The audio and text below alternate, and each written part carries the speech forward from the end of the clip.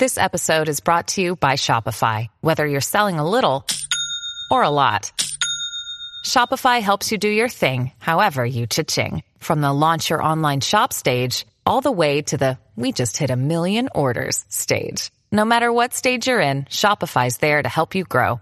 Sign up for a $1 per month trial period at shopify.com/special offer, all lowercase. That's shopify.com/special offer.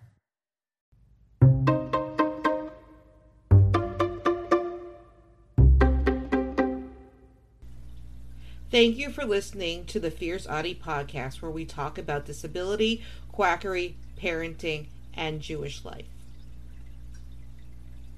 It is no secret that I was born deaf.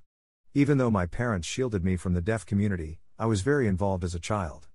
American Sign Language was banned from our home. A teacher and child taught me signs from when I was very young. I had to be careful not to sign at home. I am forever thankful for them. After being accepted and involved in the autistic community, I have noticed many similarities. Mostly on identity-first language. Unlike most late-discovered autistics, I had something to compare it to. The deaf community, much like the autistic community, prefers identity-first language. Person-first language is rejected. What is identity-first language? Identity-first language is a choice about empowerment. Disability is nothing to be ashamed of. Identity-first language is embracing disability as part of a person, not being able to be separated. It shows a sense of pride. This way others respect identities, and there is nothing wrong with being disabled. We're proud to be autistic and deaf. Examples of identity-first language. I am deaf. I am hard of hearing. I am autistic. What is person-first language? Person-first language is when a person prefers the choice of recognizing that the person is a human first. They have a disorder, but it does not define them. Examples of person-first language. This person is hearing impaired. This person has autism. This person has a hearing loss. This person has deafness. This person is deaf. Identity and deaf culture. To the general public, being deaf or hard of hearing is a physical difference. The deaf community considers themselves as a cultural/linguistic identity. The use of deaf is referring to the audiological condition of not hearing. Deaf is used when referencing a group of deaf people who share a language and a culture. People who are a part of the deaf community are very different.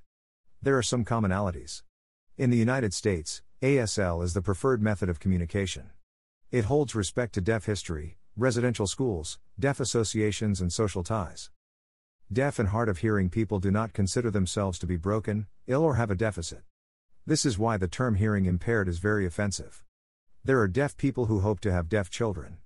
It's not that they wish their child to be disabled, they want their child to be a part of the close-knit deaf community and want to pass on the deaf culture to future generations. In the deaf community, there are some who say being called disabled is offensive, but that is becoming less common now. Being deaf is a cultural phenomenon. The main goal of the deaf community is to have every member be accepted for who they are and not feel like they need to be fixed. The deaf were the pioneers in the social model of disability. Identity and autistic culture.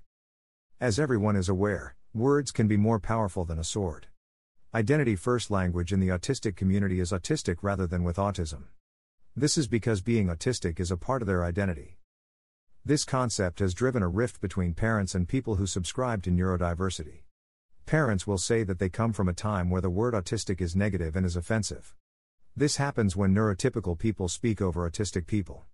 Not out of malice, but because they believe they are doing the right thing by protecting the poor disabled people. They say that saying person with autism that reminds people that the autistic is a person. Do people really need to be reminded that an autistic is a human? Who forgets that? Identity-first language is important to autistic people because autism cannot be separated from the person. Autism is an integral part of the autistic's identity and who they are. The autistic person is not ill, diseased, or broken. They are just different. Their brains are wired differently. Autistics do not suffer from autism. They might suffer from common comorbidities that are quite common among the autistic community. They never suffer from autism itself. An argument is commonly made for person-first language when bringing up cancer as a comparison. People would say that person has cancer or they are a person with cancer. This is a very offensive comparison. Autism in no way compares to cancer. Cancer patients and autistic people both find this comparison unacceptable and offensive. If a cancer is removed from a person, they will still be that person. Autism cannot be removed from a person. Cancer can be fatal. Autistics just need to be accepted. People need to be accepted for who they are, and the world will be a much more peaceful and happier place. Sources: https://news.northeastern.edu/2018/07/12/unpacking the debate over person first versus identity first language in the autism community/ https://www.mhansanvoices.org/resources information /American Deaf Culture https://autisticadvocacy.org/about-asan/identity first language/ https://atlasoffscience.org/why deaf identity matters/ Don't forget to subscribe or follow on Spotify, Apple Podcasts, Facebook, Twitter, YouTube, and Instagram. Keep on speaking your truth and never let your flame burn out. Thank you for listening.